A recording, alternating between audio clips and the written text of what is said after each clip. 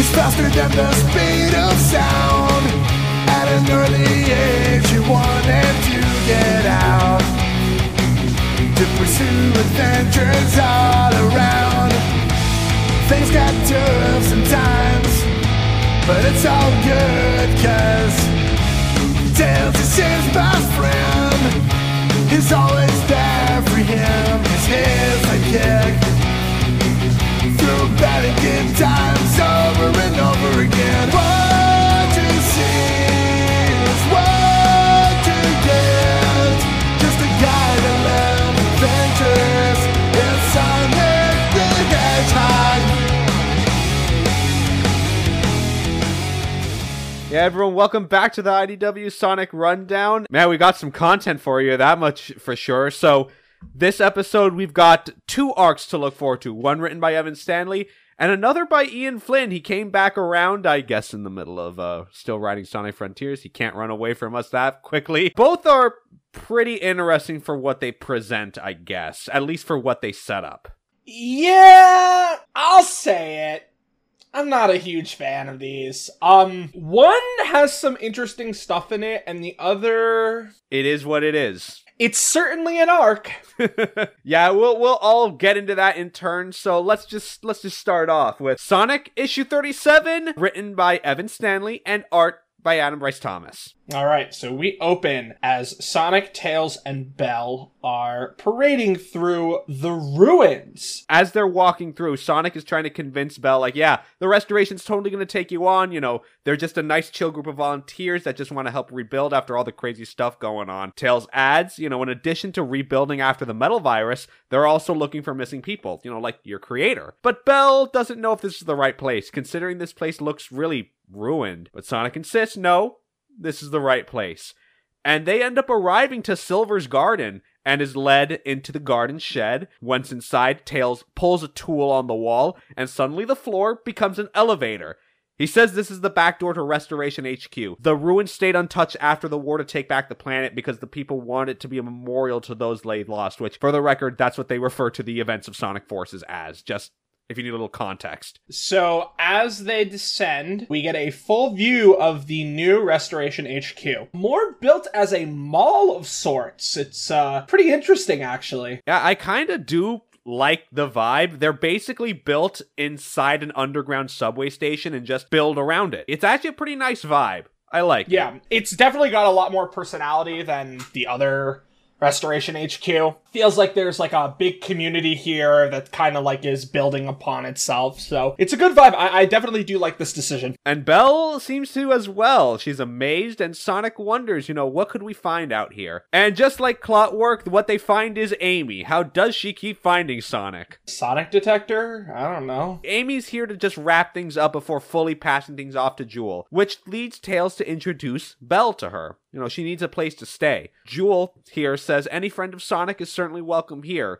and we could always use more volunteers, so what can you do? Belle says that she crafts with woodworking, which they don't really seem to do that much of, but Jewel says we can maybe find you something in the machine shop. Leading Jewel to shout behind her, asks Lanolin, can you take Belle to the machine shop? Yes, Director. Just Jewel is fine. Yes, Director Jewel. Follow me, recruit. Yeah, we'll be seeing her a bit more as we go through these comics. So Jewel and Amy decide to lead the two of a grand tour of the new Restoration town. They worked hard to clean everything up, but you know, you can do anything one step at a time, right? They are led to a large command center with Jewel's desk front and center of a large monitor. Amy says, if I have to look at another equipment request form, I'm gonna scream, so then eventually Jewel is called to look at that. Meanwhile, Lanolin is leading Belle to the shop, and Belle kind of overhears some girls in the back talking shit about her, like, oh, what kind of robot is that? What's the deal with her nose? Fuck these fucking mean girls, man. Never give them an inch. Once they're inside the machine shop, Lanolin leaves Belle with the guy in charge. He is an orangutan. I think Ian said his name is supposed to be Groovy. I'm not entirely sure where that name came from, but he does kind of have that vibe, like the 60s psychedelic kind of thing going on for him. Yeah, I do like his design. It's pretty raw. Upon looking at Belle, he just says, all right, grab me a wrench and help me out with this Don Poseidon. Afterwards, we have a montage of Belle, quote-unquote, helping like we see her running over Groovy's legs with a pushcart, Belle's tail catching fire from a stray spark, and Belle mixing up the salt and sugar with the coffee. Not good. Not good, not good, not good. Which is unfortunate. She's getting self-conscious. She knows she was built to do this kind of work. Don't worry about what people think about you. But someone driving a forklift accidentally runs over Belle's tail, which causes her to drop the box she's carrying and reflexively kicks it across the shop, hits a boat that's being worked on, and the arm is about to break down to drop it. There's a little bit of a panic. Belle's trying to fix the situation, but it's all good. Tangle comes in right on time to hold the machine and the boat together, but she says it's pretty heavy with her tail all latched together like that. Can she get some help? Belle is a little relieved, but our boy Groovy is just like, nope, I can't take this shit anymore. Belle, liability to you and others, and honestly, you're messing up the vibe. You're really messing up the vibe here, so make tracks. See, that's the most important part. He pointed out that it was fucking with the vibes. He understands, bro. The vibes, the only real thing that you need. It's immaculate. Facts. So Tangle decides to come in, says, hey, no, just come with me. I'll take it over. To which Groovy's just like, fine, whatever. You guys get out. And Tangle, you're not allowed in here after the ball bearing incident. You have no appreciation for physical comedy. What did she do? What was she cooking? So they walk away, and Tangle's like, man, you cause one little industrial accident, you never hear the ends of it. More like the rule storation, am I right, huh? Bella's just like holding her head with her hands. Today was a disaster, but Tangle's like, no, the first days are always the hardest. But that kick was pretty sick, though. How'd you do that? And she kind of describes that, if her tail gets pulled, she kind of does this kick thing reflexively, which a blueprint is also seen, which kind of shows Belle doing like this Chun-Li lightning leg style kind of kick. Yeah, I guess that's Tangle's interpretation of it, Yeah, I guess so. Instantly, Tangle kind of feels a kinship with Belle. Another weird tail buddy. And she's like very, very like happy to have a bond like that, I guess. Yeah, Bella's not happy about it. Please don't pull that. She says as Tangle grasps her tail. So she's just like, I'm Tangle. Let's be friends. Okay. Next on the docket. What's going on around here that we can use an excuse for an adventure? So as they walk, they overhear some people talking about a rumor about some freak storage along the coast. It can't be natural. As for whether or not if it's Eggman, who knows? And with that being heard, Belle is worried, but Tangle is kind of hype. She's a little hype and takes Belle under her arm. We're heading to the command center. And upon seeing on their way, Jewel, Tails, Sonic, and Amy, already on it. Jewel pulls up the last picture that the scouting drone took before the storm took it out. There is a tower built on the ocean, an energy storm on the tip of the top, which Tails thinks could be the source of the storm. But we can't really handle something like that, and we can't leave those nearby villages in danger either. So Sonic decides to answer the call. Looks like Eggman's doing something weird. Me and Tails can handle it. Plus Amy, looks like she wants to tag along too. I'm glad to see that Sonic's including her more often. Yes, obviously it's great that Amy gets to hang out with the boys, so... And if you want to keep in the team trio, she is effectively taking Knuckles' place as he's sleeping on the Master Emerald or something. Yeah, he's currently taking a big nap. That boy's fucking tired. Tangle invites herself as well, but Jewel says, no, you have inventory duty this week. You have to go to the donations and you catalog them. But Belle in the background thinks that he might be at that tower. Tangle's a little upset though. Everyone in the restoration's gotta do their part. Yeah, sure. But Belle says, look, if she says that she has to go, it might look suspicious. Can't really risk that. But Sonic promises, hey Tangle, listen, the next time Eggman summons a god of destruction or dig up an ancient finding robot, I'll give you a call. I promise. Well, I guess, considering IDW is canon, I guess he didn't really live up to that promise. Yeah, I guess? I don't know. We'll have to wait and see, I suppose.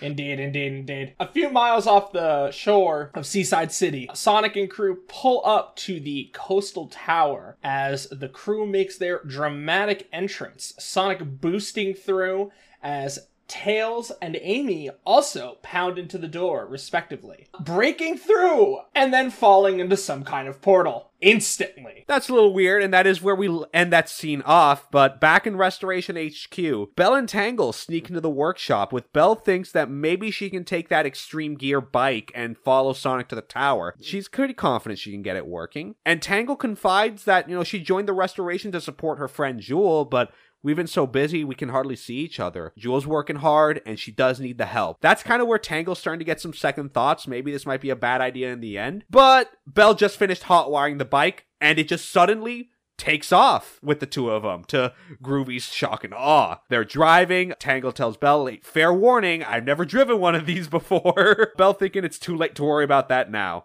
Kind of the same vibe as that OG Sailor Moon Usagi with the hard drive. I'll warn you now, I don't know how to use a computer. Yeah, it's got the same sort of deal, you know. Now, we see Sonic, Tails, and Amy. They're just falling through the portal to its other end, and once they get through, it just fizzles out. Tails thinks it could have overloaded after we went through. Hopefully it doesn't really trigger an alarm or anything. But Sonic says, let's worry about that later. Let's go find some answers. And they start walking down the hall. And down the way, they turn a corner, and Sonic finds an egg pond as it's drawing a line with chalk as it's walking. And Sonic just reflexively smashes it. Where there's bots, there's something worth finding, right? As they're kind of looking at the situation, Tails sees the chalk, and why did it have this thing? So Amy thinks, with us together, nothing is impossible. We're gonna figure it out. And 10 minutes later, they're still in the same place. It's impossible. This place never ends, Sonic said. Tails does some quick thinking, draws a quick little arrow on the wall, and says to follow him, places another set of chalk on the wall, turns the corner, and finds that the mark he made is gone, concluding that the place is changing around them as they move through it. Okay, little twist there. So Amy thinks, well, what can we do about it? Tails doesn't know, but Sonic's got a plan of his own. Grabs Tails and Amy, blasts off full speed. If it's gonna change, let's see if it can keep up with me. They move, it can't. Whatever's going on here actually can't keep up with Sonic. Reality is glitching out as it's trying to destruct and reconstruct. It is extremely trippy. The imagery is very kaleidoscope-esque. It's honestly very cool. The one panel up here, the panels are kind of shifting in rotation, basically, as reality is effectively breaking down. Very cool visual. Big fan of that. Sonic says, where to now? I'm not sure even which way is up. And Amy's response is to go faster, saying, nope, but something's telling me that if we can outpace this maze, then we can break it too. As Amy throws her hammer, Sonic bolts into it and cracks through reality itself, leaving the three of them rainbow-colored after images appearing before them as they sink into nothingness. And that's the end of our issue. So, not a ton happened in this one, but I will say, I really do love the coloring and the ideas towards the end. This is some very cool stuff. I don't think Sonic has ever really been, given this sort of, trippy style of treatment. Not like this, at the very least, yeah. I do kind of like it when comics go, a little bit more esoteric with how they present situations like reality falling apart. Stuff like, maybe coloring fades away, or the panels warp in interesting ways, just as a visual representation of reality falling apart. Always a big fan of that kind of thing. Yeah, but mostly just a setup issue and putting our stakes kind of out there. So let's just get right into it. Sonic the Hedgehog, issue number 38. Evan Stanley writing, and both herself and Curry are doing the art. So, as Sonic, Tails, and Amy fall through reality, Sonic saying, I don't know what I expected, but it wasn't this. Tails, however, is extremely intrigued by what he's seeing, as almost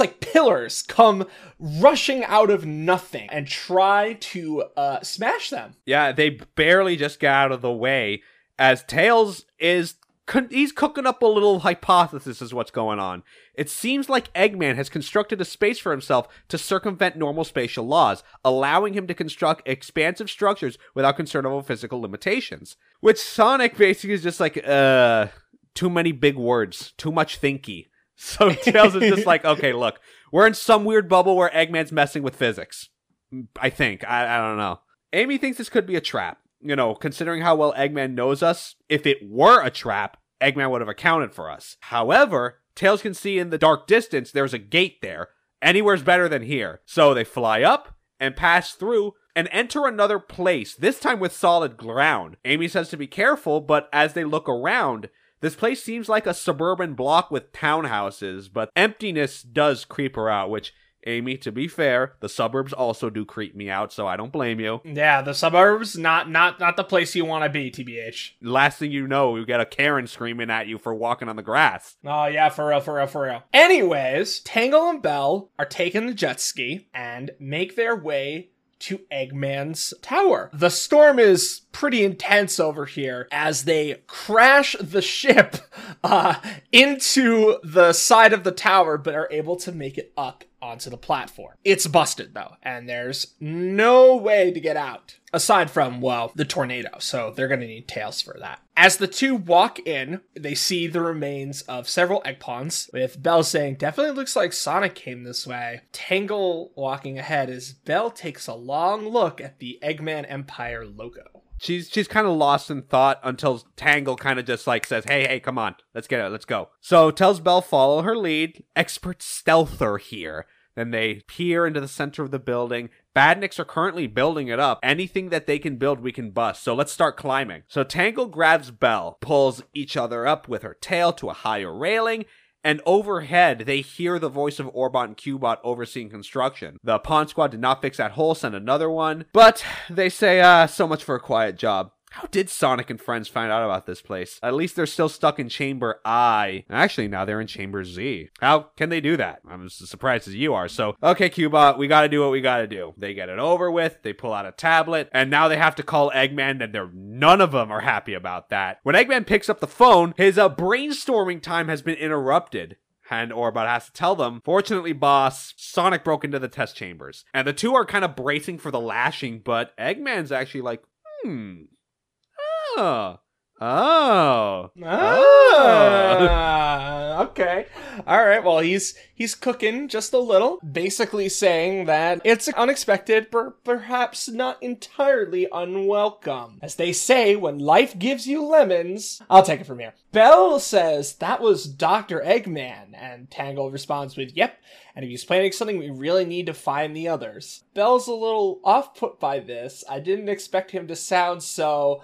before slipping and falling from the wires onto the rafter as a group of egg pawns appear in front of her, marching. Belle's afraid for her life, but they walk past her like nothing happened. Tangle uses her tail and lifts Belle up, asking, what was that all about? Belle saying, I have no idea. The truth. You wanted to come here more than I did. Why? I wasn't sure before, but this proves it. Whatever I was built with inside, it's the same as them. I am a badnik, but I don't want to hurt anyone. I just need answers, and the only person who would know is Dr. Eggman. So there is the full proper reveal that yes, Belle is technically a badnik, but is not entirely a badnik. She doesn't have the same kind of programming that all the other badniks do. However, I think I mentioned this before in the previous episode, how I do kind of have a mini theory that's may or may not be confirmed. But a part of me, maybe this will get like fully confirmed later down the line,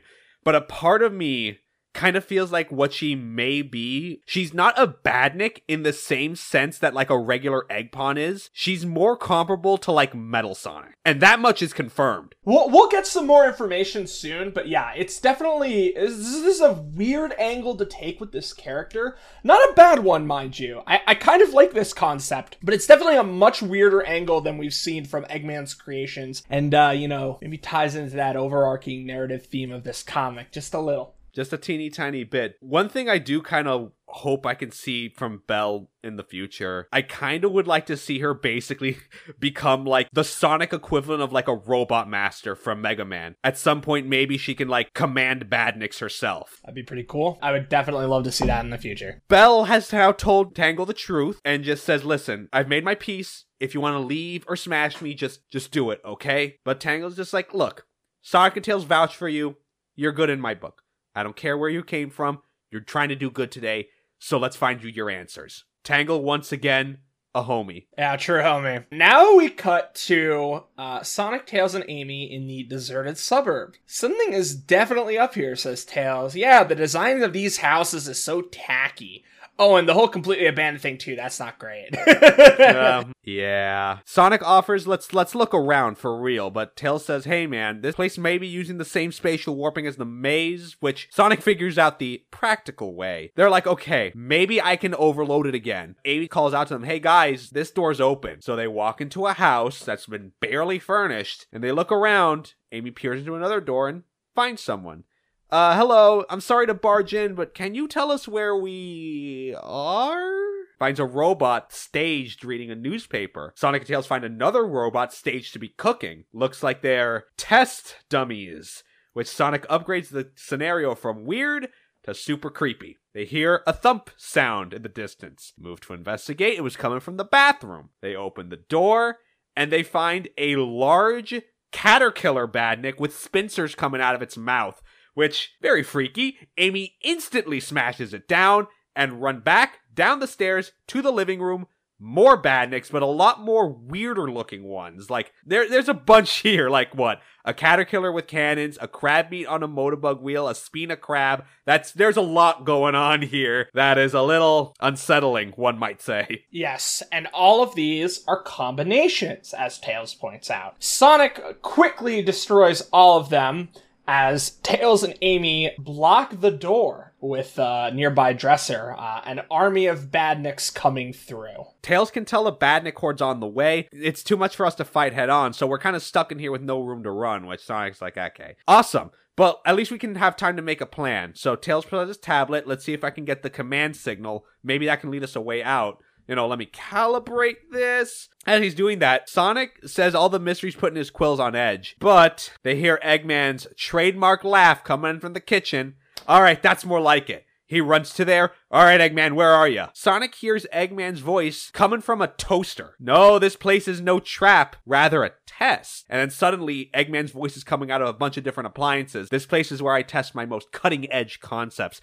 A crucible, one would say, to test the next generation of mechanical monstrosities to let loose on an unsuspecting planet. So thank you for breaking it in. Now I get to test my toys on some real dummies. Oh ho ho! And that's the end of 38. Yeah, that's the end of the issue. Another relatively short setup issue. The bell reveal, pretty interesting. Other than that, badnik combos, like, those are very interesting, like, on face value? Yeah, I think that's the right word. Very interesting on face value. But yeah, pretty slow pace, but let's continue with issue number 39. Stanley writing, and both Stanley and Curry did art. So we open on Orbot and Cubot saying, come on, let's keep the test chamber supply. New monstrosity coming up, as Tangle and Bell are taking a quick peek at what is happening. A swift pull of a lever happens as a literal slot machine combines various badniks together. Which, by the way, I think that's supposed to be reminiscent of Sonic X. In the show,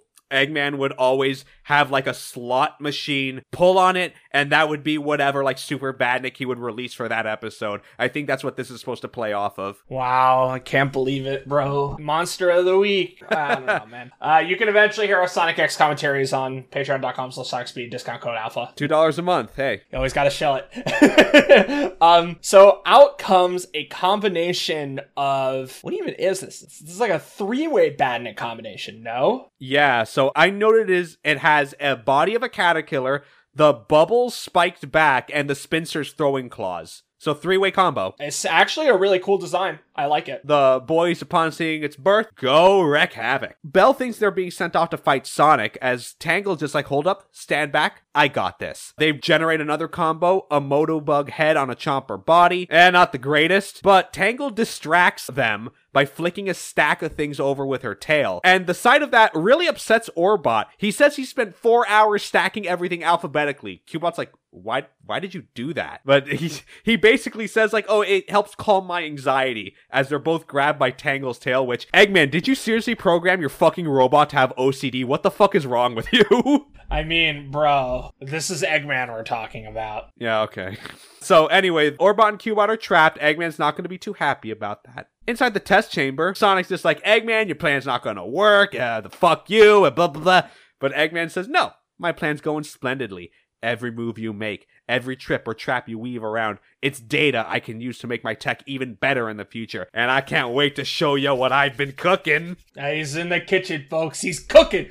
He's cooking. Literally, as one of the test dummies falls apart, slams onto the table, being burned as the entire house starts to be burned down thanks to the burner, resulting in Sonic and friends having to make a quick exit from the house as it smokes up. Badniks are starting to swarm as well, so Sonic just thinks, all right, breaks through the wall, let everyone out the back, just as Tails finished calibrating the tablet. I have a direction for the signals. So Sonic grabs the two of them. All aboard Hedgehog Express, let's get out of here. Just as the ground shakes, and everything just starts suddenly being lifted up. They think Eggman can control gravity in this space as they just start getting flung upwards.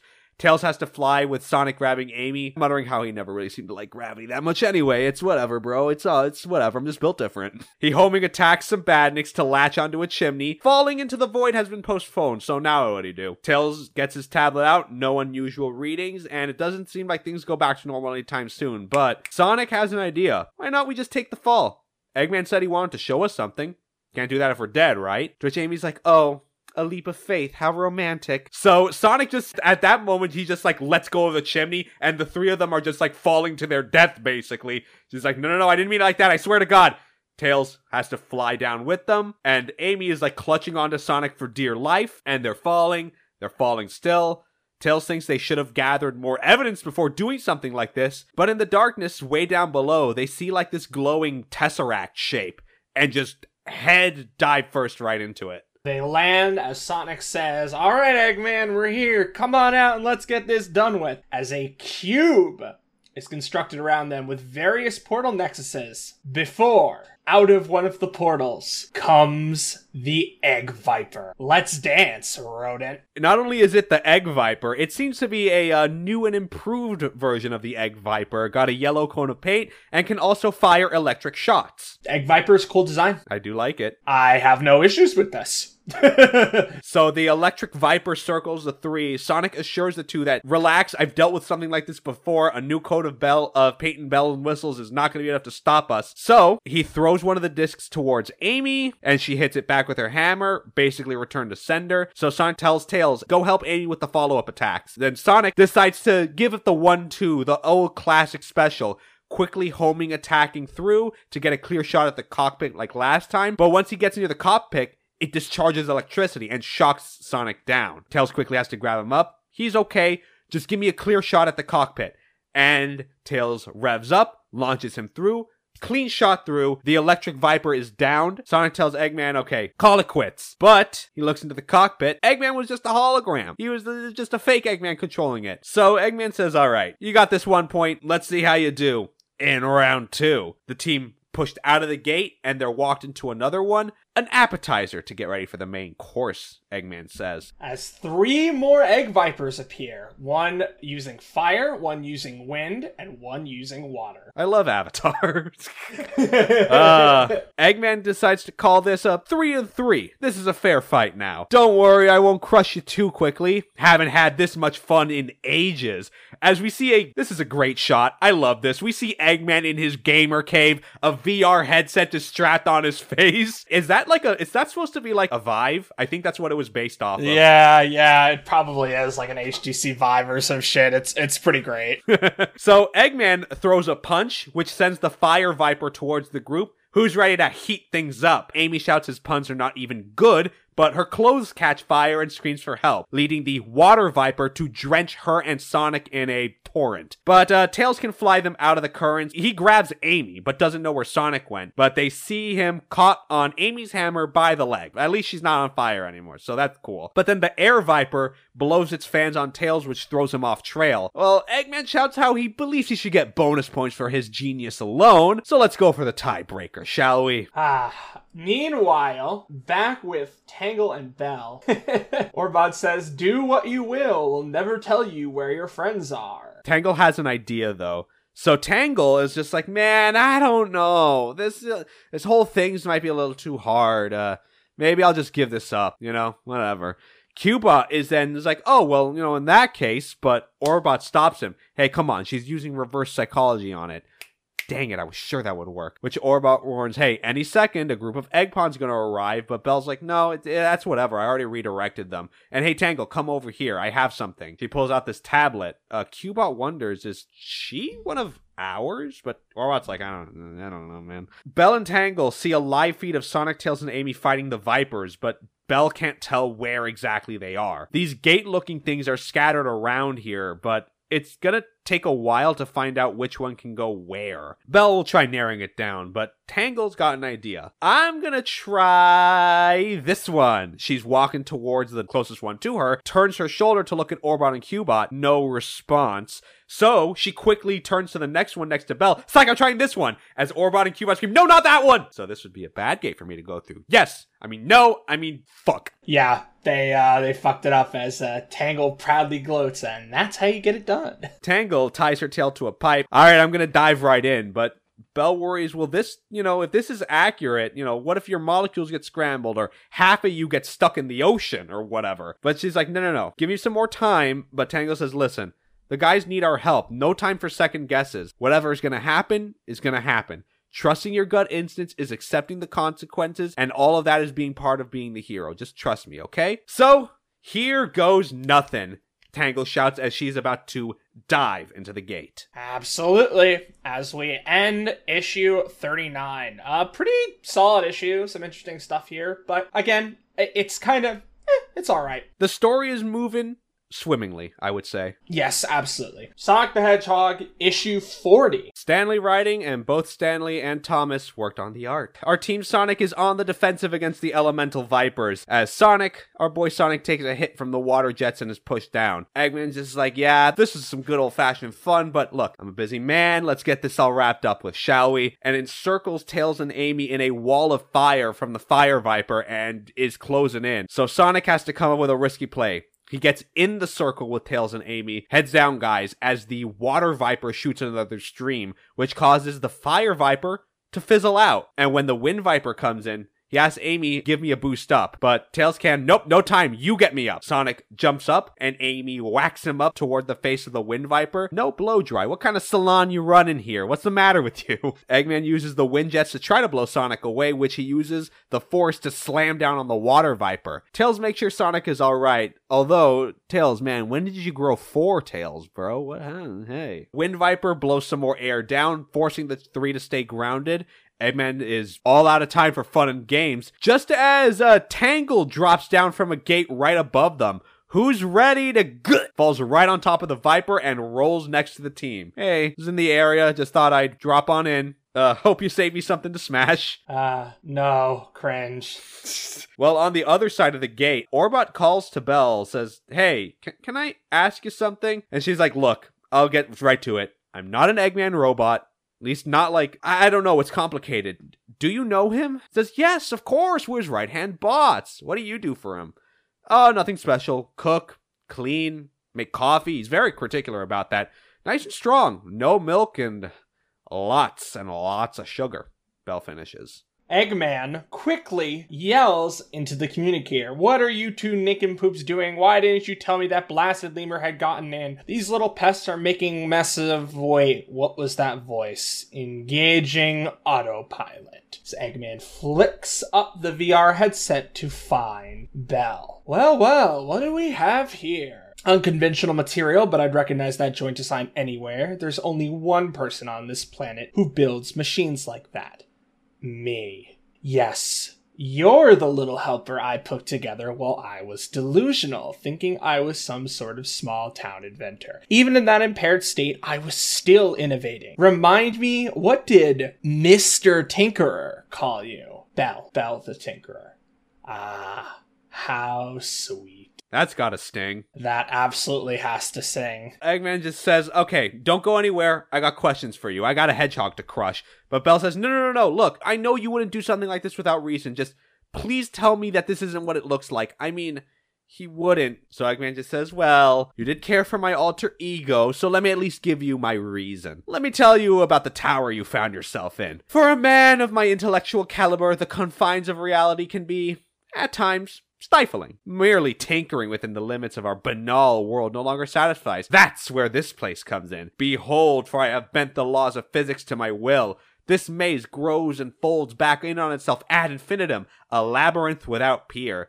The robots I've sent in will burn out long before they escape. One day, it'll have the resilience to hold Sonic, and he is not so durable. Next, a model of sorts, a perfect simulation of an imperfect world, not yet under my control. With this, I test how quickly my badness can take over a town and recruit a fresh crop of test subjects. And, I especially like this, a new way for my badniks to evolve to best suit themselves in the environment they find themselves in. Every generation will reveal a new and terrifying adaptation. There's more to the finer points of my brilliance, no doubt would be lost on you. So tell me, what makes your precious toy maker worthy of such admiration in the face of my unrestrained genius? The tablet falls, cracks, as Belle is sobbing on the floor. Now, sure as the boss, says Cubot, before the portal starts to crack electricity. Why is it doing that? That would be the gate overloading. It's not safe to leave something in the energy field for long. It could cause a feedback loop. Oh, geez. Why didn't you say something? You didn't ask. Classic. What happens if there's a feedback loop? What'd you expect? Rapid expansion of the energy field until it collapses under its own weight and implodes. But don't worry, destruction by implosion is quick and entirely painless. Hey. So once we're inside cyberspace, Tangle takes out the Wind Viper. Amy using the tail of the Fire Viper to rip apart the Wind Viper. Its disc has now been launched into the Water Viper, which Sonic tied up with its own hoses. The heroes take a rest, and Sonic just looks at Amy with the tails like, new look for you. Yeah, it's good to branch out, she says, but Tails asks, hey, where is Eggman? We have not seen him. Right then, Eggman's voice comes back, autopilot disengage. What have you animals done to my beautiful machines? So he's like, all right, I had enough. And he calls in his final attack.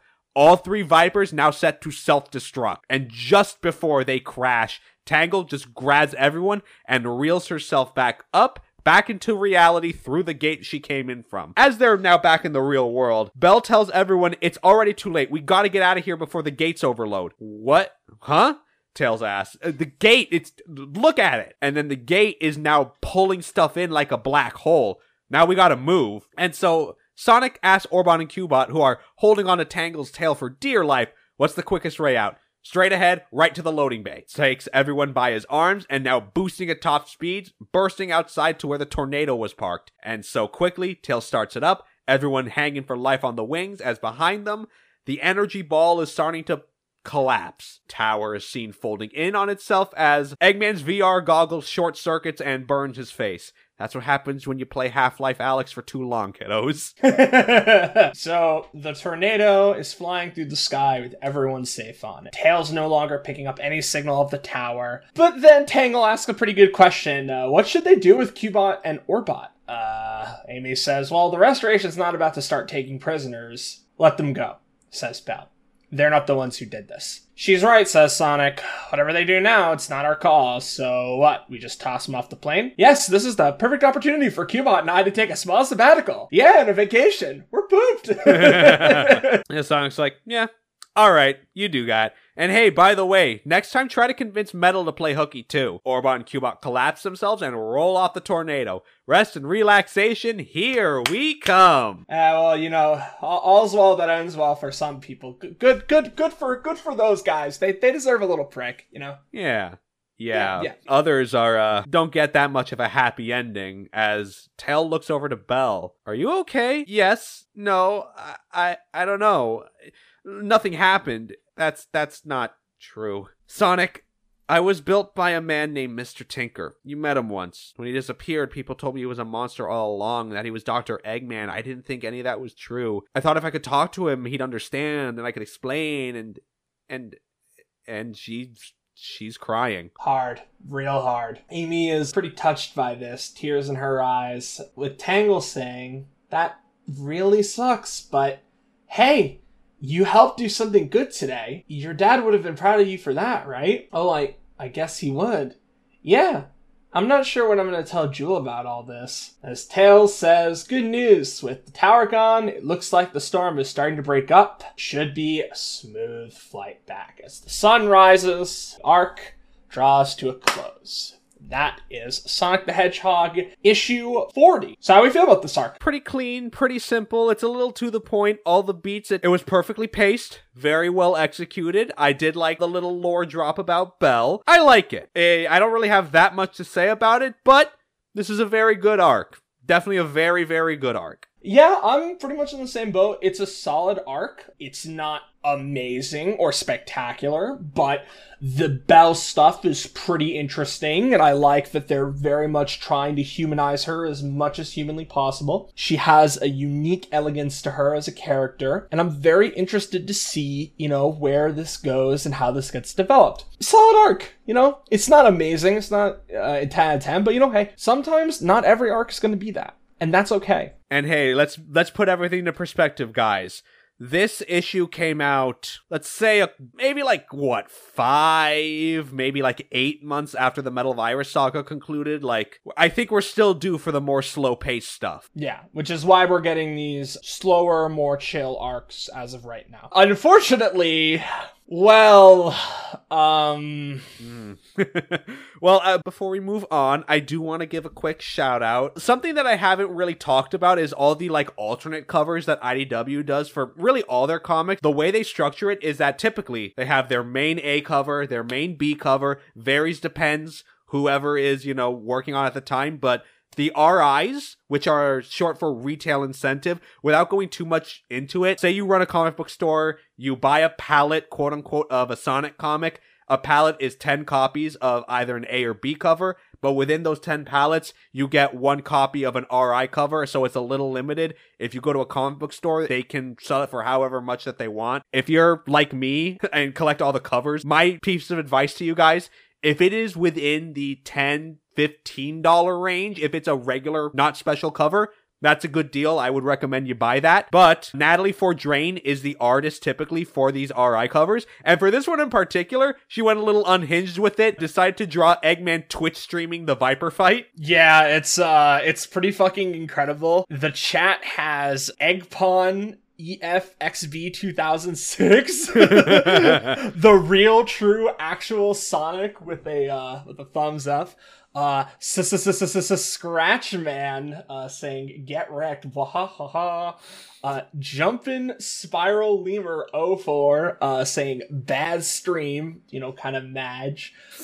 Gears and Starters saying, does anyone know Mr. Tinkerer? Stars and Lines saying, is this a joke? Doctor, I can't believe you're using this setup. I expected better of you, but instead you'd rather devote resources to making a juvenile mindless streaming device to appease whom? Yourself? Please, unsubscribe. And then immediately below it, comma, with the Mod Orbot then comes in saying spamming and backseating is not allowed in the chat. Comment removed. Starline trying to one guy Eggman, that's hilarious. Yeah, trying to one guy. Oh my god. Yeah, no, how could you also fail to mention that Eggman has an emote of a caterpillar pogging? Yeah, it's pretty incredible. Oh, shout out to Infini X Worlds with little squigglies at the end of it. Keep in mind, this is written in Leet speak.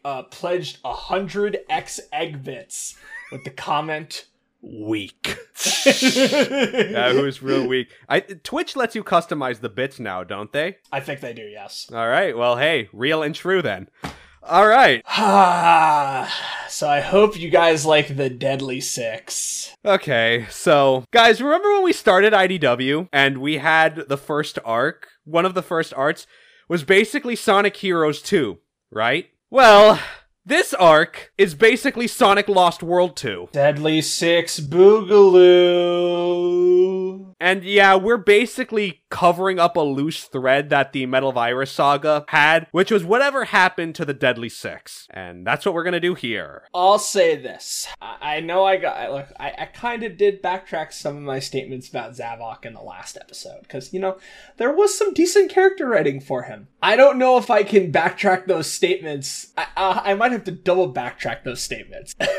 We're playing jump rope with these statements at this point with how, the Deadly Six in general are presented, which I think this is fine for what it is. I can work with it. We'll talk about it as we go along, but I think the best way is to just get into it. Sonic number 41, our man Ian Flynn is back writing with Adam Bryce Thomas on the art. We open in the sleepy little town of Winterberg, where our first shot appears to be a Sonic ice sculpture that the people made, which looks a lot like his model from Sonic the Fighters. I think. Yeah, I'm pretty sure that's intentional. Eggman is fighting Sonic in a snowman mech and is losing, for the record. So Sonic just shouts to Eggman, come on, man, is that any way to break the ice? No. No tiresome ice puns. Okay, fine. We'll skip to me stopping your conquest of this quaint little town. But Eggman says, no, I don't care about this frostbitten hamlet. I'm out here hunting Zeti. Zavok and the Deadly Six are still on the loose, and I need to take them out before they cause any more trouble. And since you're too inept to handle them, which Sonic responds by buzz-cutting the snowman bot, me? You're the one who invited them to your Plague-a-Palooza. They're your fault. Eggman responds, well, this was Starline's harebrained idea to make things better. He was your lackey. They're your fault. No longer affiliated with me. You got a list of evil deeds a mile long and you're trying to argue your way out of this with semantics? I got a reputation to uphold. Forget Eggman. I'm calling you Dr. Nutjob from now on. Owned. Owned. Master Zik is watching from the shadows, saying, so Zavok is alive, then why hasn't he come to gather us? We're each formidable, but we need his leadership. Eggman immediately says, unacceptable, as Zik ponders, perhaps he's wounded. The weak should be left behind. But these are extraordinary circumstances. Back to Baldy McNosehair it is then, as Eggman immediately snaps. That's not funny. It's never been funny. It's never going to be funny. Number one, that's correct. Number two, I'm fairly certain that's a line from DBZ Abridged, is it not? Yes, it's a DBZ Abridged line. Thank you, Ian. Love you. Love you, Ian. We then pan over. Zik will, for the time being, rally the others. Maybe we'll meet him halfway. Hang on, my former apprentice. Our war is not yet over. To which we see Zavok, still affected, let's say, by the events of the Bad Guys miniseries, being supported by the egg pawn he took, and he's set down near a tree and laments how he planned to steal a whole army from Eggman. Now all I have to show for my efforts is this one measly robot. I am the mightiest of the Lost Hex. Then I fought Sonic and Eggman, suffering one humiliating defeat after another. Beaten. Broken. It'd be so easy just to surrender. But upon Zavok, quite literally, touching grass, brings himself back to reality. No.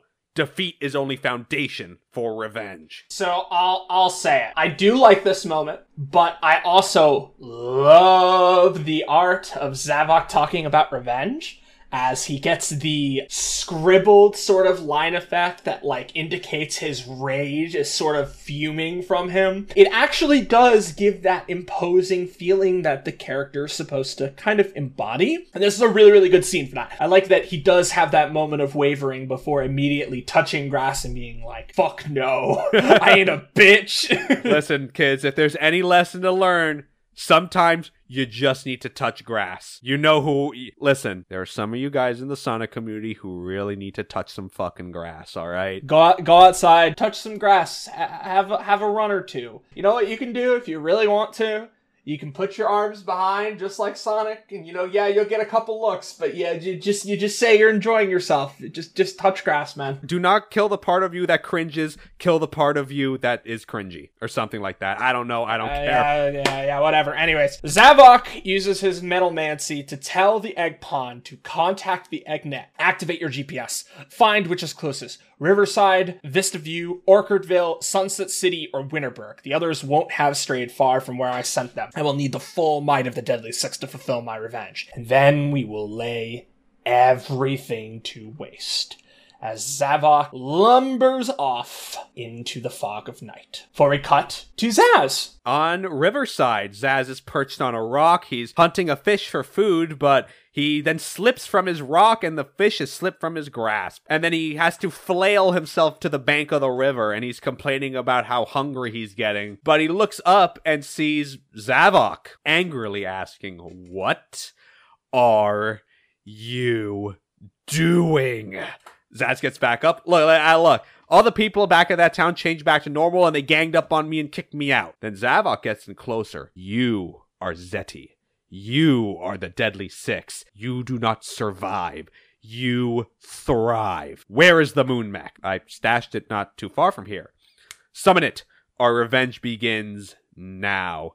as we then quickly see Zaz and Zavok razing Riverside in no time at all. A doctor, after a quick raise of the town, begins to treat Zavok's wounds, telling him to wrap the bandages tight. I will heal faster with proper support. Yes, sir. Then may I tend to my neighbors? No, he says and pushes him away. Okay.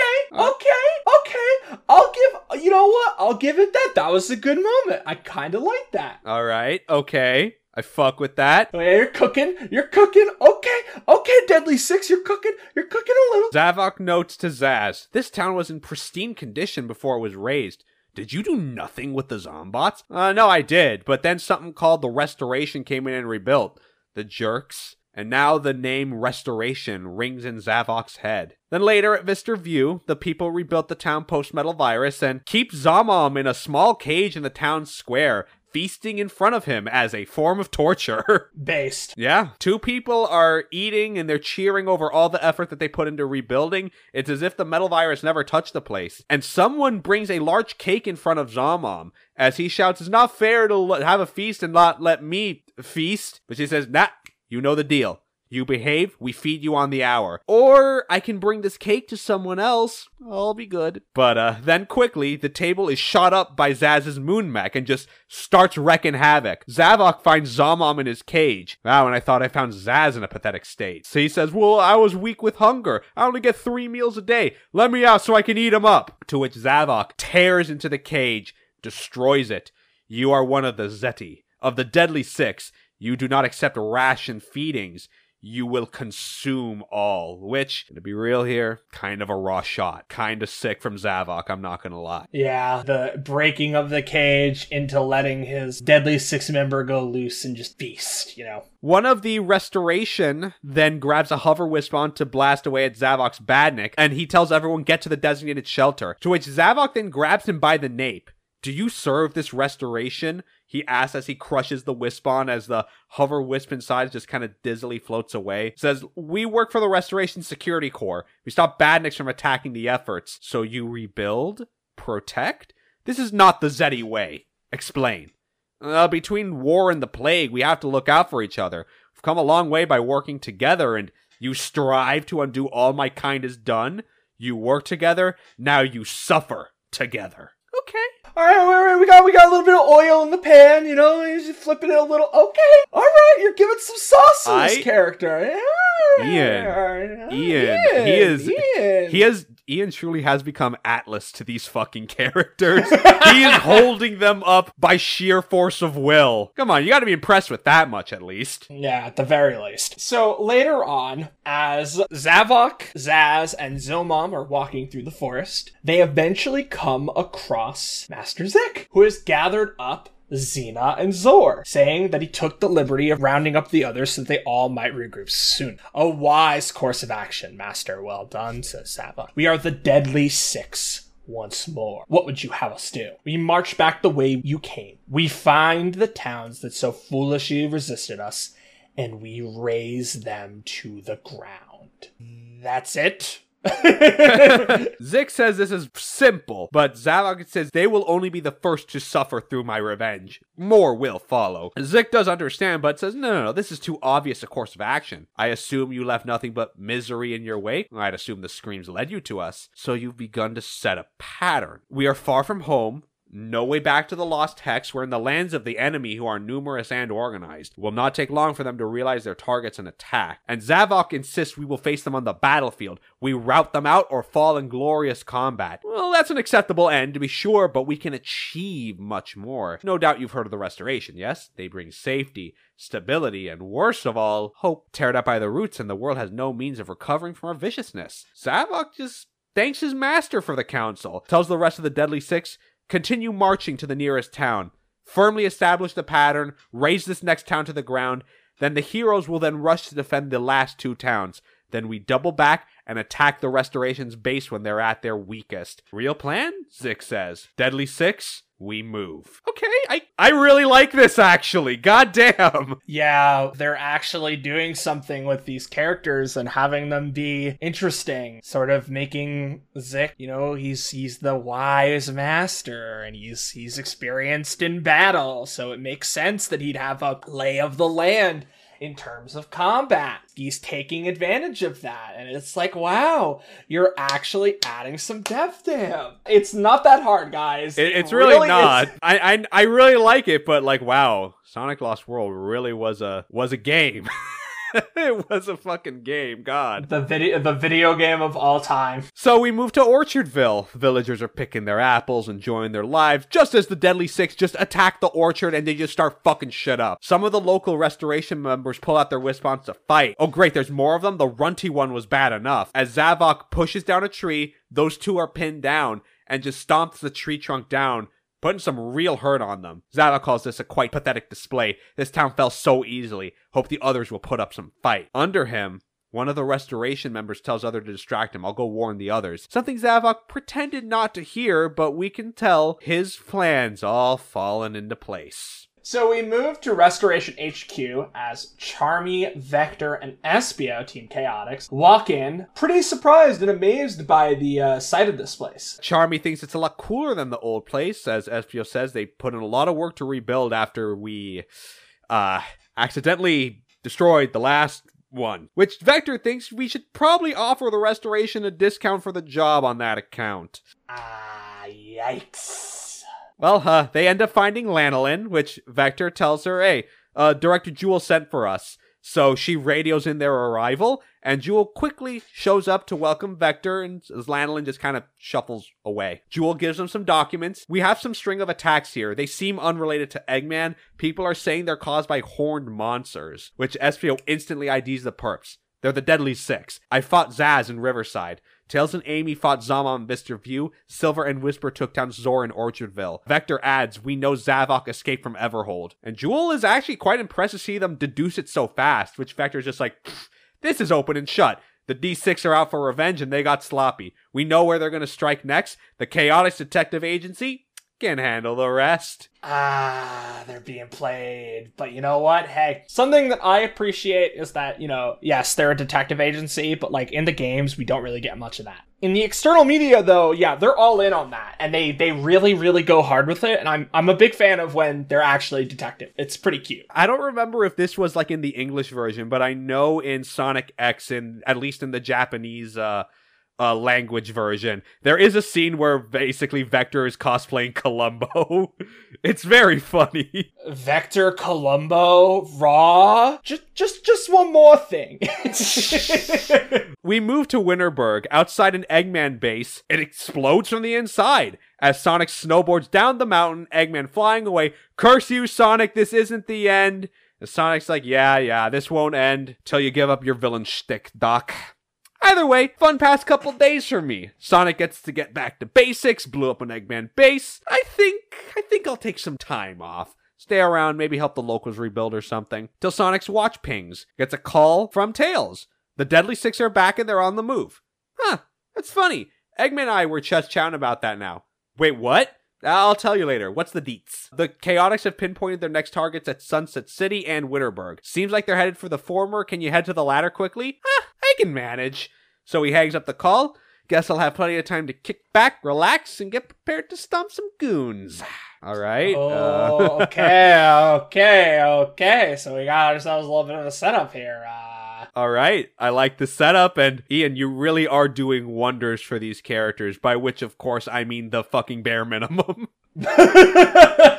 So we've been praising the writing, but listen, like let's not kid ourselves. This is the bare minimum. It really is. That's not to disrespect Ian, by no means. It's just that these characters should have been so much more in Lost World. Exactly, and this is the problem. Right, this is the recurring problem with the Deadly Six that we are very openly noticing. We are cheering for the most basic of character interactions and ideas because there is so little to draw on, and Ian is trying to work with fucking scraps. He's putting it together, but it's we'll get into it later. But just... We'll get into it. That's issue 41 done. Let's move on right quick to issue 42. And folks, our dream team is back. Flynn writing, and Tracy Yardley is back to do the art. It's been a while, hasn't it, since Tracy Yardley's done art? I was about to say, it's been a while. Oh my god. So, what do you know what Mr. Yardley has been up to as of late? I know I imagine he works on just other projects and other comics. It's it's a little difficult to talk about, because, like, without going too much into it, I think somewhere around this time, he said he had some personal issues going on with his family. This was years ago, so everything's been resolved now, but he did take a little step back from the comic interior art-wise. To this day, he still does art for the covers. I think the most recent release, issue 58, I believe, was a Tracy Yardley cover. At least one of them was. So he still has his hand in IDW Sonic. This is the part where it's going to become difficult for me to talk about, because, like, he's been posting a lot on Twitter, right?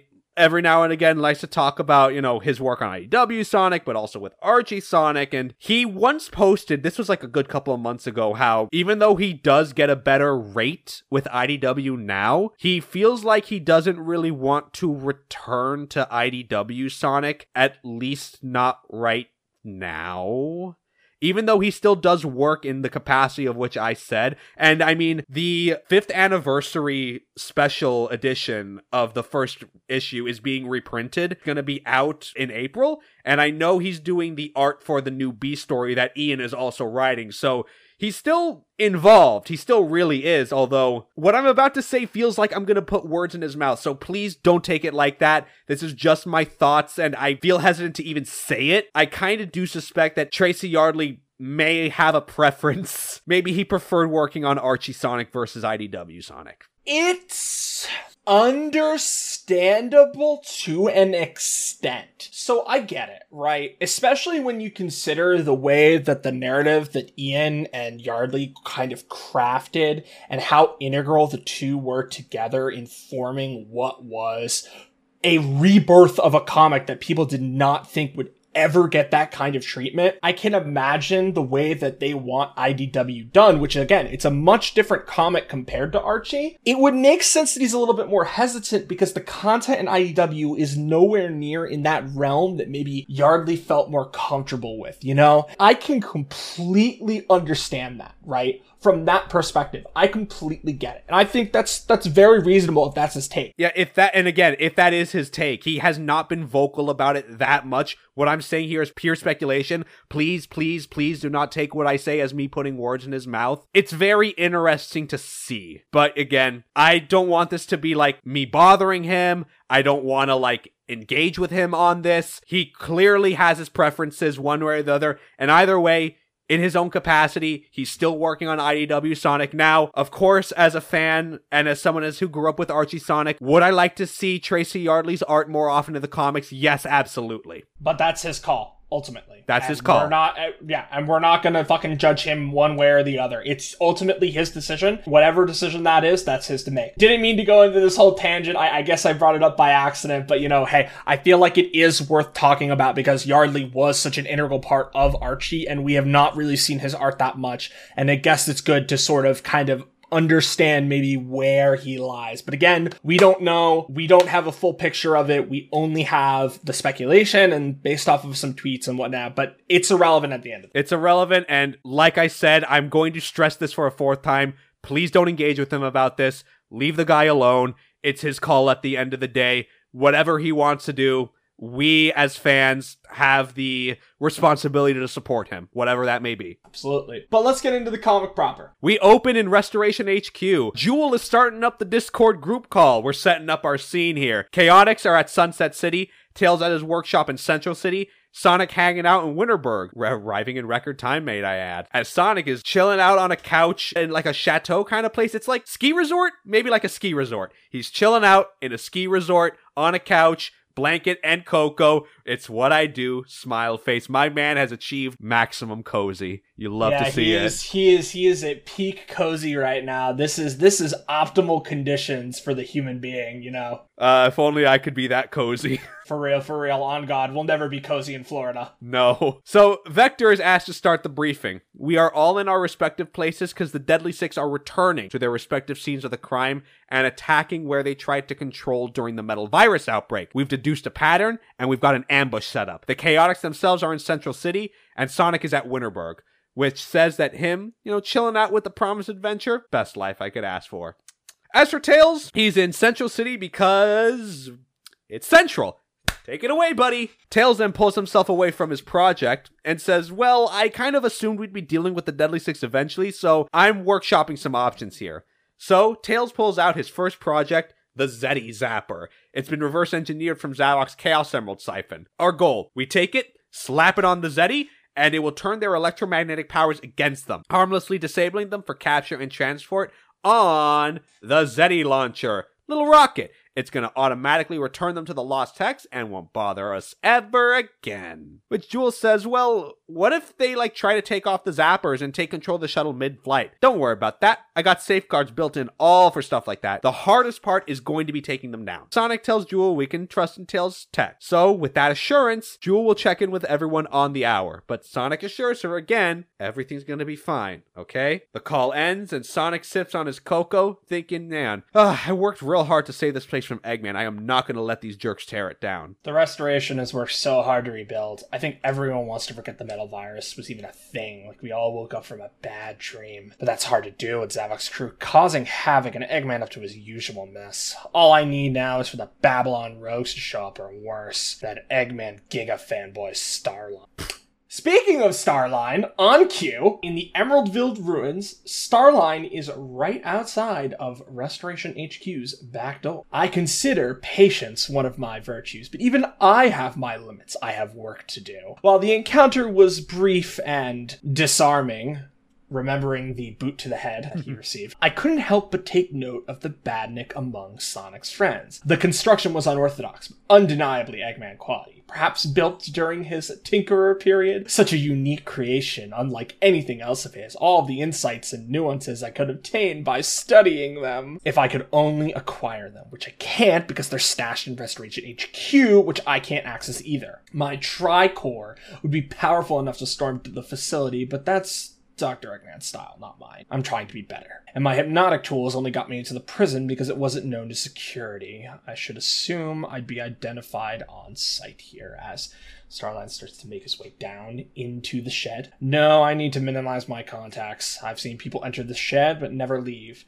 Perhaps there's a trap door or pulling the switch after messing around in the shed.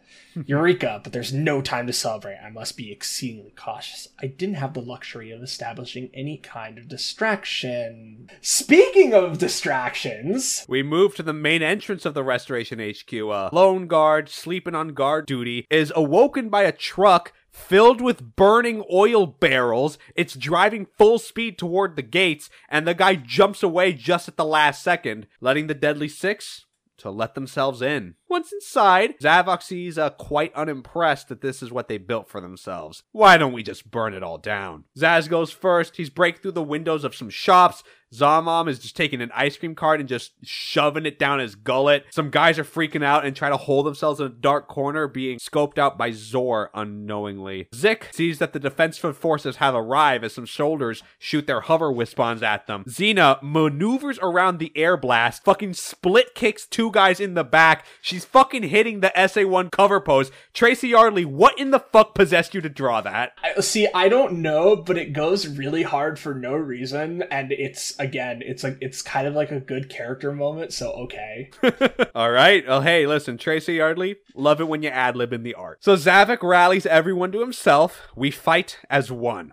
They stand back to back, but no one else comes to challenge them, to their confusion. Zavok thinks they may be lying in wait, but Zik thinks maybe this really was all there is. The people of this world cherish peace and harmony, only distracted occasionally by Eggman's antics. On those occasions, they rely on their heroes. Otherwise, they see no need to prepare for violence. So then Xena decides to ask, well, What happens if someone steals something or picks a fight with someone? Azik adds that they just don't really do that. They're kind and compassionate to each other. She responds, it's gross. I hate how gross that is. I'm not gonna lie. When I first read that, I don't know what it was, but that triggered something in my mind of like how, I don't know what it is, but like maybe like the Zeti are maybe like weird opposite species to like the Mobians or whatever they are. And then I ended up pulling myself down like a weird mental rabbit hole of how like Silver has these weird psychokinetic powers that are like the Zeti's electromagnetic powers, which made me think maybe Silver may have Zeti lineage, which now I'm thinking about interbreeding. And I'm thinking about this while like I'm at work, for the record, and I'm having a spiral in my desk, and I'm like, what the fuck am I doing?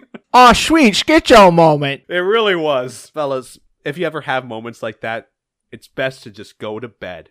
I don't care if it's 2 p.m. in the afternoon, just go to bed. That's a tip from me. Listen, just veg, bro. Just veg. Sometimes you just gotta veg. And that's all we do in this house, we veg. Speed, fuck it, pull up bench. There. See this? Bench. Sleepy. Just go bench. Yeah, bench. Anyways, Zavok saying, now we must march straight to the heart of their operations and rip it out. Starline is skulking around in the background. Zavok is alive and here now? No. Serenity now. Fear is the mind killer. This could be a boon, actually. While those monsters terrorize everything else, I can move about more freely. It wouldn't do to get caught by anyone, though. I must be swift and sensitive, and hope my enemies keep each other occupied. We then cut to Tangle, Whisper, and Joel. They're at the command center. The doors have been double reinforced. Tangle and Whisper are the front guard to protect Jewel, and Tangle promises to keep her safe as long as they can. So she calls in a panic. Chaotix, Sonic tells anybody, the Deadly Six are in the building. The Chaotix are on the move, but Charmy doesn't understand. We followed the right trail, but Vector says, no, we were baited like chumps. We gotta go. Tails is scrambling with the zappers. I can probably get there first. Sonic, I'll wait, we can go in together. But Sonic doesn't respond. He's already on the move, running out, leaving Winterberg before his mug even has touched the ground. What follows is 3 very reminiscent panels of a certain incident in a time long ago, a certain 175,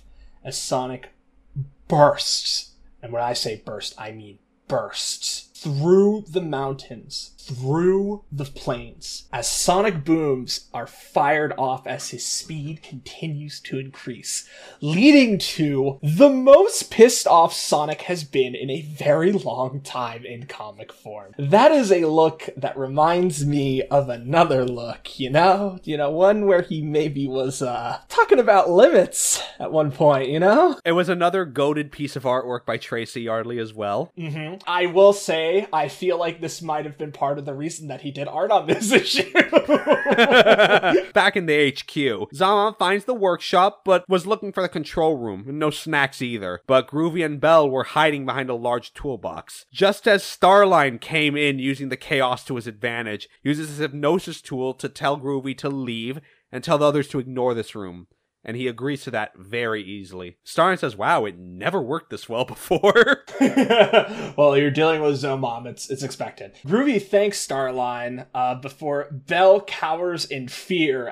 That's Dr. Starline. He's a bad guy, but he saved us? I can multitask. Hand over the puppet, please. Not a chance, says Groovy. We look after our own, even when they dump a whole oil pan in your face. I said I was sorry. What do you want with me? Ah, so you're self-actualizing. Marvelous. Do you go by a model number?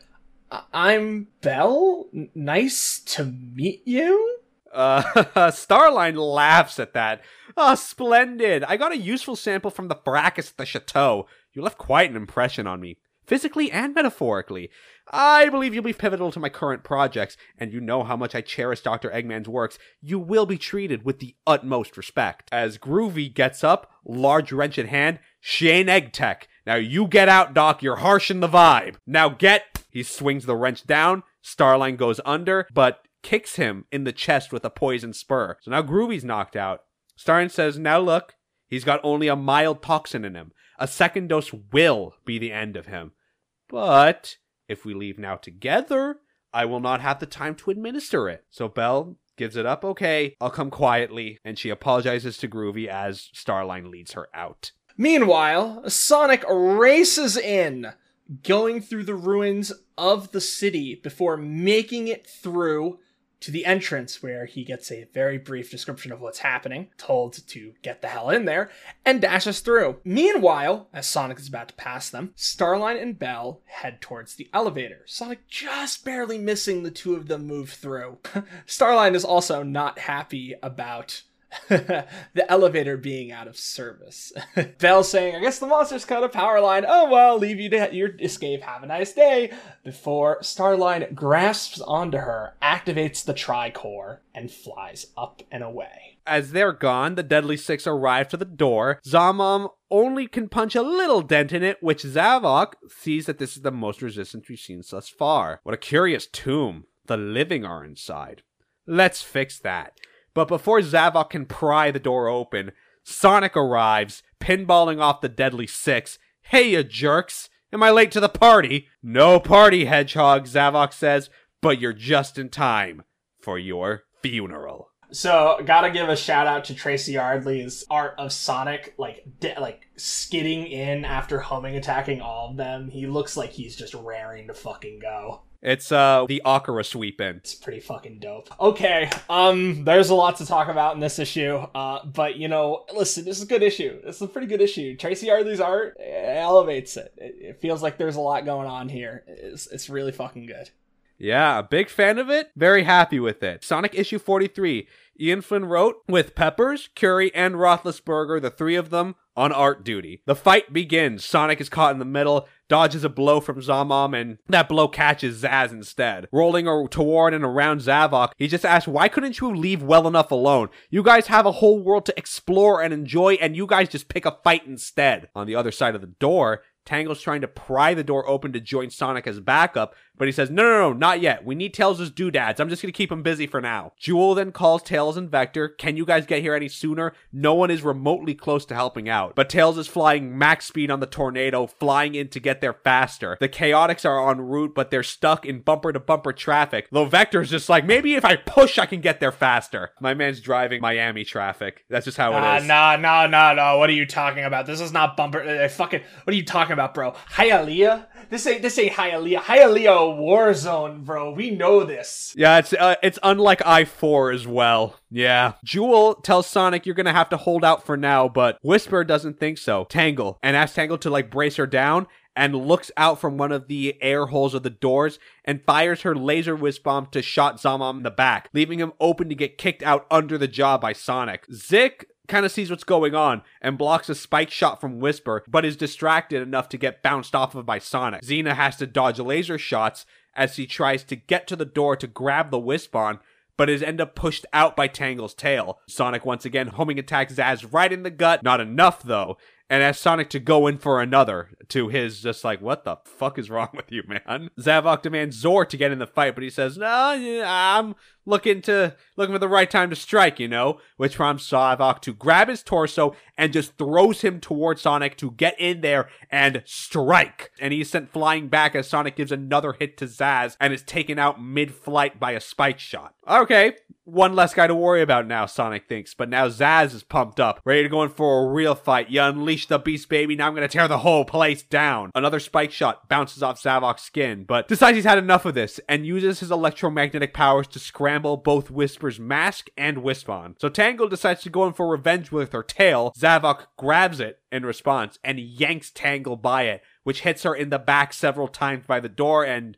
she passes out. All that set aside, Sonic and Zaz are still in their fight, which Sonic just spin kicks his way up and hits Zaz right across the head, dazing him. But he's not giving up, to which Sonic tells him, dude, come on, stop, you're done.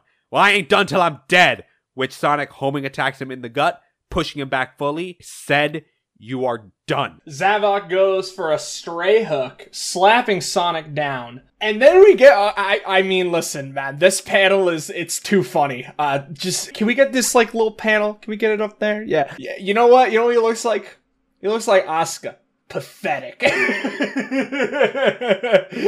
Yeah, as he says, I admire your tenacity. For what is perseverance if not a lesser form of ruthlessness? As he swipes Sonic, who then spin dashes away before Xena kicks him back to Zavok, who catches him and slams him into the wall. Wow, okay, so Sonic stumbles back up, and Zavok commends Sonic for being a truly mighty warrior, the most challenging they ever faced. But challenges are always meant to be overcome. Sonic holds himself up on the wall. Okay, I get it, your poetry circle didn't like your work, but can we jump to the part where you guys actually, do something? The Deadly Six then all rush Sonic. He dodges the first attack, he uppercuts Zavok, but ends up being held down by Zamam as Zavok begins to walk away.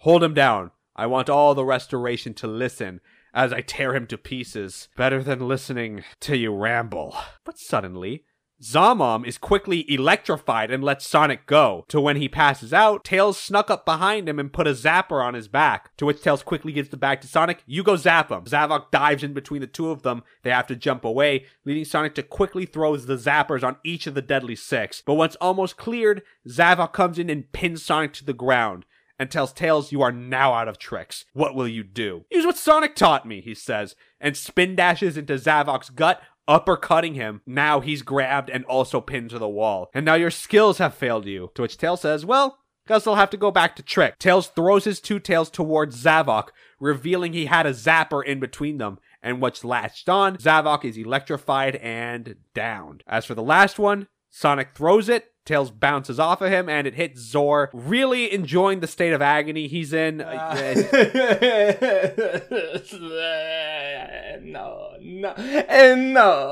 Bad. Sonic and Tails come to terms with each other as they're both pretty roughed up. Sonic saying they're called the Deadly Six. They don't tickle. Tangle has regained consciousness and starts waving her tail towards Sonic. Hey, are you guys okay?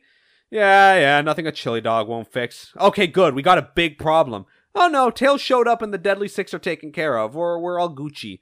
No, not that. Well, the doors are damaged, but the tracks are intact, Tails says. I can get them open. No, forget the doors!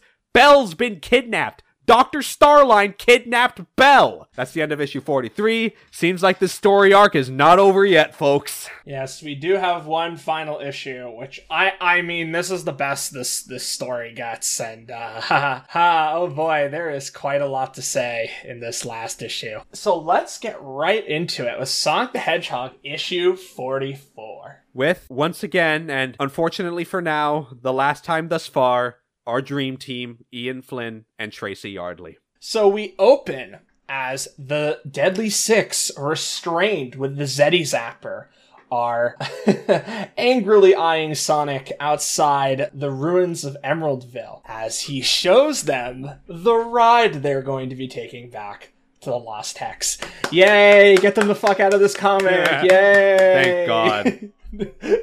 Well, Zavok goes for one last desperation attack, but then he's electrified again and said, what is to become of us? We're just going to send you home. And Zavok is legitimately surprised by that. Tails says the launch is going to send you to a one-way trip back to the Lost Hex. Once there, its systems will self-destruct and your zappers will deactivate. You will be stranded on your home world and the rest of us will be safe from you. Don't let the door hit you on your way out, Sonic says. Or do. I don't really care.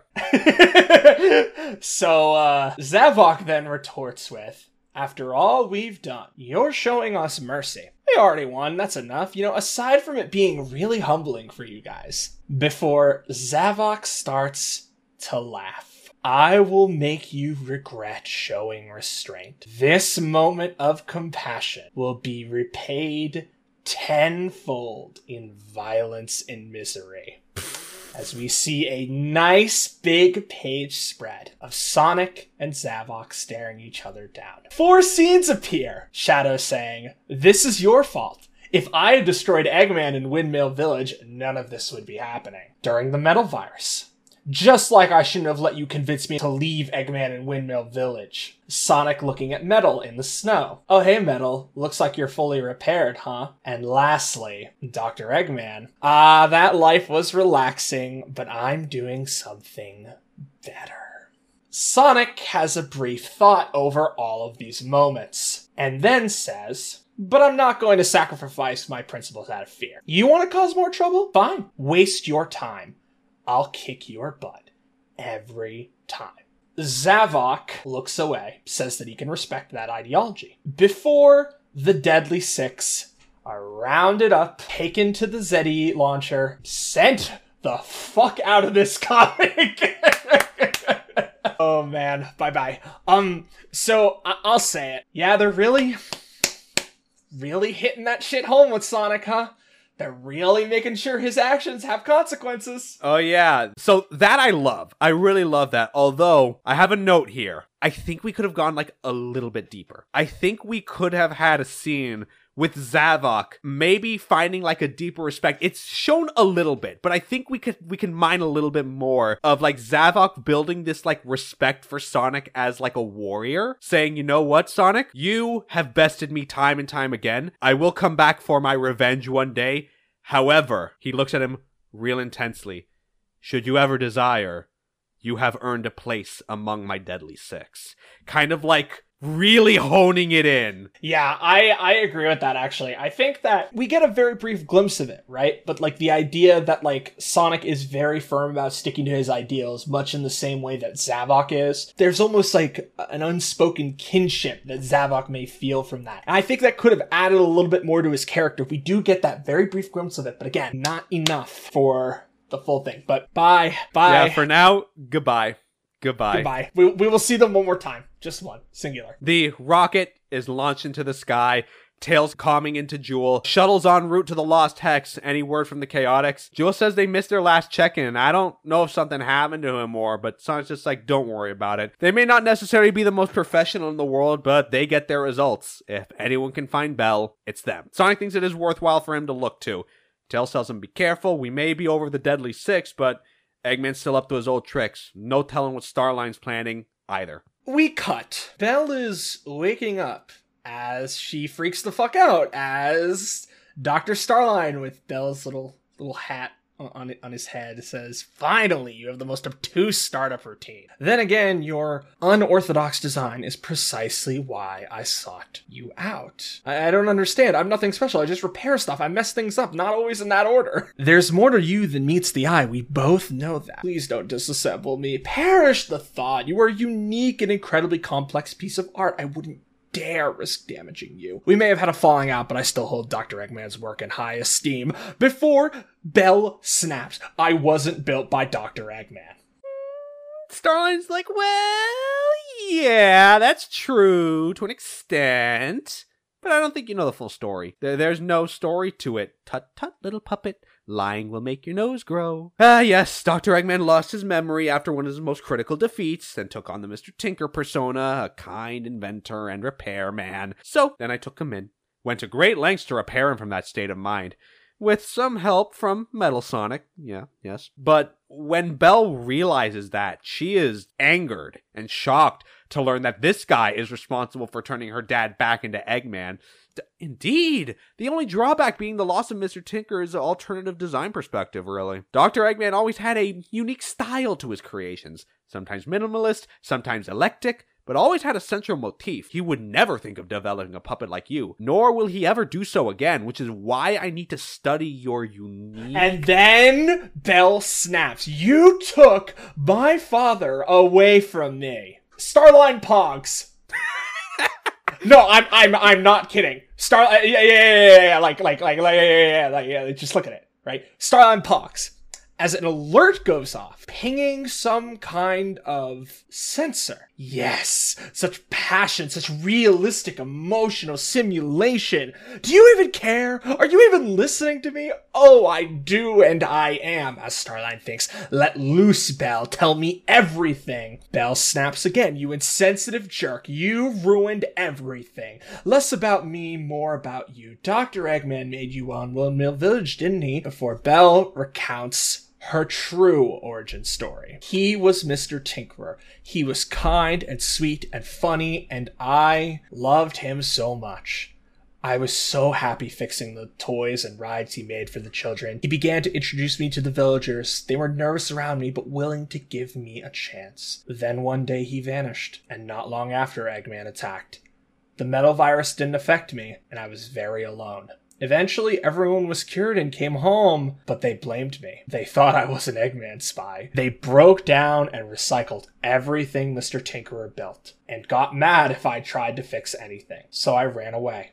I looked for him. I thought maybe if I found him, I could talk to him, make him come back as Mr. Tinkerer. Instead, I was found by Sonic and Tails. I thought maybe with their help, I could fix things. Stupendous. Quantifiable metrics on loyalty, family, devotion, and a whole gamut of emotions. A sense of purpose and belonging rendered in beautiful, replicable code. And all of it readily applicable. This will save me months of research. I can directly apply it to them and begin field testing immediately. Okay, so first of all, them. I want you guys to put in a little box. Take that box and hold on to it. Because what we're about to get from this analysis, it's something. Oh boy, it's something. Let's finish this before we really start to dive into this. So, Belle is sad. Why do I even bother? You don't care. Nobody cares before. Click. Espio Stealth says, keep quiet, we'll escape while he's distracted. Before Belle screams, and on top of it all, there's ghosts? And then Belle fixes her eyes and says, oh, wait a minute. You're that detective ninja guy that can turn invisible. Oh, sawdust. And then behind the door, Vector just screams like, for the love of, and bursts through the door with Charmy. Give it up, Doc. The Chaotix got you surrounded. And Starline claps. Oh, goodness. How did you find me so quickly? Vector is a little smug saying, it's all part of being a good detective. And Charmy says, yeah, now we know where your evil lair is. But Starline thinks, you think this modest facility is my headquarters? Well, I did, until you laughed like that. It doesn't matter. We're bringing you in, we're raiding your files, and I'll know what you've been up to soon enough. Starling says, what do you mean? There's nothing for you to inspect. Everything's being uploaded to my personal cloud server. And just for good measure, activates power of his tricore and smashes the PC flat. That's one way to do it. Coulda grabbed the magnets too. Yeah, absolutely. Vector's pretty pissed as he commands the Chaotix to get him. Belle asking if she should find cover, and Espio responding in kind. Starline casually jumps over them using his tricore and switches to speed core at the door. Better luck next time, detectives, and Miss Belle, thank you. You've been very helpful. Blast off as the Chaotix can't catch up to him. Vector walks over to Belle saying, are you okay? Did he hurt you? He broke my heart. Literally? Because Tails can maybe fix that. No. She's gonna be okay now. I'm here and you've got friends waiting for you. Alright, there's a lot to say about this, but so we're finally almost done with these fucks. One last scene, and then we never see him again. Okay, guys, we move to the Lost Hex. The rocket lands in Lava Mountain Zone. The Deadly Six step out, and they see the shuttle collapsing in under itself, and the zappers have become disabled and fall off their bodies. They were true to their word, Zavok says, which Zik calls one of the many weaknesses of a hero. Well, great, Xena adds. We're back home with nothing to show for it, and Zaz is too dejected to even want to break anything. But then, Zavok says, my pack consider this. We took on a conquest far greater than he dared to undertake. There is honor and glory to be found in that, though our victory was stolen by that rodent by a hair's breadth. But in defeat, there is knowledge. These paltry tricks cannot defeat us again. The Lost Hex will not contain us forever. We will return to the world below with a vengeance. Stronger, wiser, and even more ruthless than before. As they look into the horizon, a break in the clouds, with the Earth below. That is the end of issue 44. That's the end of the Zeti Hunt arc. That is the end of all of our comics today. Surprisingly, even though as much simple as everything was framed, there really was a lot to go through. There is a lot to dig into. So, okay. This arc is a tale of two halves. On one side, we have the Deadly Six plotline. It literally goes nowhere. It is a plot hole thread that needs to be solved. There is some light development and interesting stuff that goes on with them. and nothing else. There is very little to work with. Ian still manages to wring what little character he can out, but this is the problem with the Deadly Six. There is not enough character development to carry them and make them interesting. They are not compelling as villains, and they are not interesting in most regards. In the scenario of bad guys, yes, there was some interesting character development to carry them because Zavok was removed from the pack.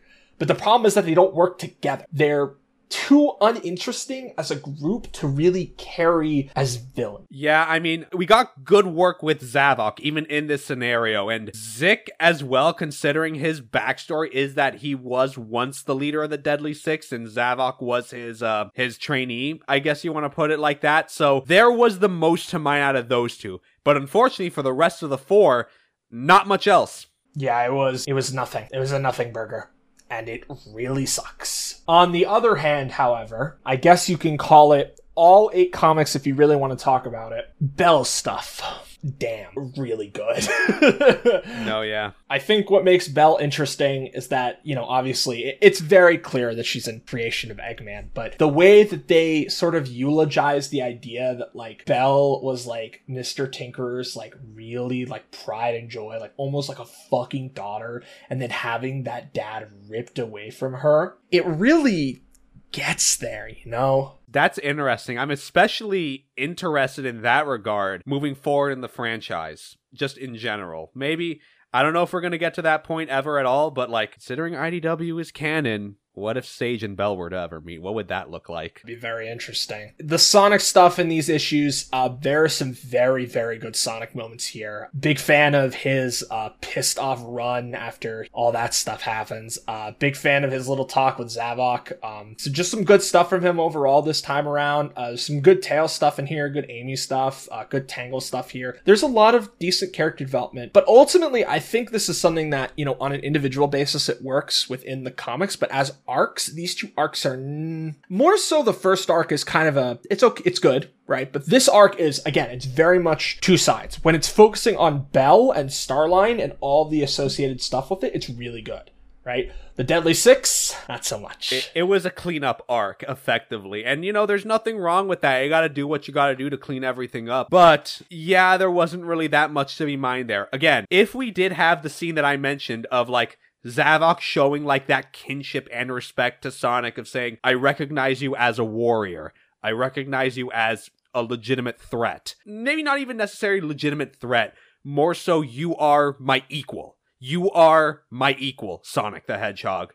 And for that, should you ever decide, come to the Lost Hex, you will be welcome there. That, I think, is a very interesting angle that could have been taken. And hey, maybe, God forbid at this point, if the Deadly Six ever were to come back, I think that would be a really interesting angle to take it on. But as things stand right now, very simplistic. Before we close out today, I do have one final note, and I do like to bring it up. We did bring up the alt covers, and their issue 44 is one of the alt covers is one that breaks and warms my heart very sincerely. Mr. Tinkerer and Belle, they're doing a little daughter-father piggyback ride, and it's adorable, but it's very sad at the same time. It's like a picture that, like, Belle could carry with her. And I think that's the intent. So that's it. That is our comics for today. So I guess the question is, so Starline got that emotional response out of Belle. What does that lead to? Yeah, and he said he's got a lot of beautiful, replicable code and can easily be applied to them. Who is them? What could this mean? Starline has been cooking. My man is planning a gourmet meal. And what will that meal be? Well, I can tell you, it is one of the most interesting things this comic has done. Honestly, perhaps this whole, like, franchise has done in terms of, like, characterizing Sonic and his ideology. Yes, and also tackling a very unique issue, very interesting way. Let's say that. But we will save that for next time. Before we fully send out, gotta give another Patreon shout out. We got a new patron joining us, Jacob, joining us at $15 a month. Welcome, my man. Welcome. $15 a month. Look at you. You're balling out for us. We appreciate it, Jacob. Thank you. Patreon.com/SonicSpeed if you want to join Jacob among our other patrons. Get bonus content. You get episodes early, all for $2, $5, or $15 a month, whatever you so please. Any donation, any joining is always appreciated, and you get something in return. So hey, thank you all so very much for joining us on this ride. We'll see you next time with another episode of the IDW Sonic Rundown, folks. See you.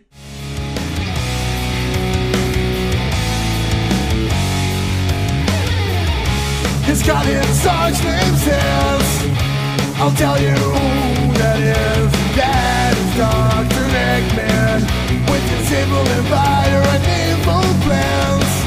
Eggman wants to conquer the world, but the hedgehog won't let that go. Whenever Sonic's anger explodes, his enemies will meet the fury of his aggression, and that will change anyone's perceptions about him. What you see is what you get. Just a guy that loves adventures. It's Sonic the Hedgehog. And the rose can't help to feel love for him. Is there a superhero, but she's his self-proclaimed girlfriend? He cannot escape her, but he will always save her. Whenever something is up, some kind of danger, and the story goes on, it's always super fun. What you see is what you get. Just a guy that loves adventure.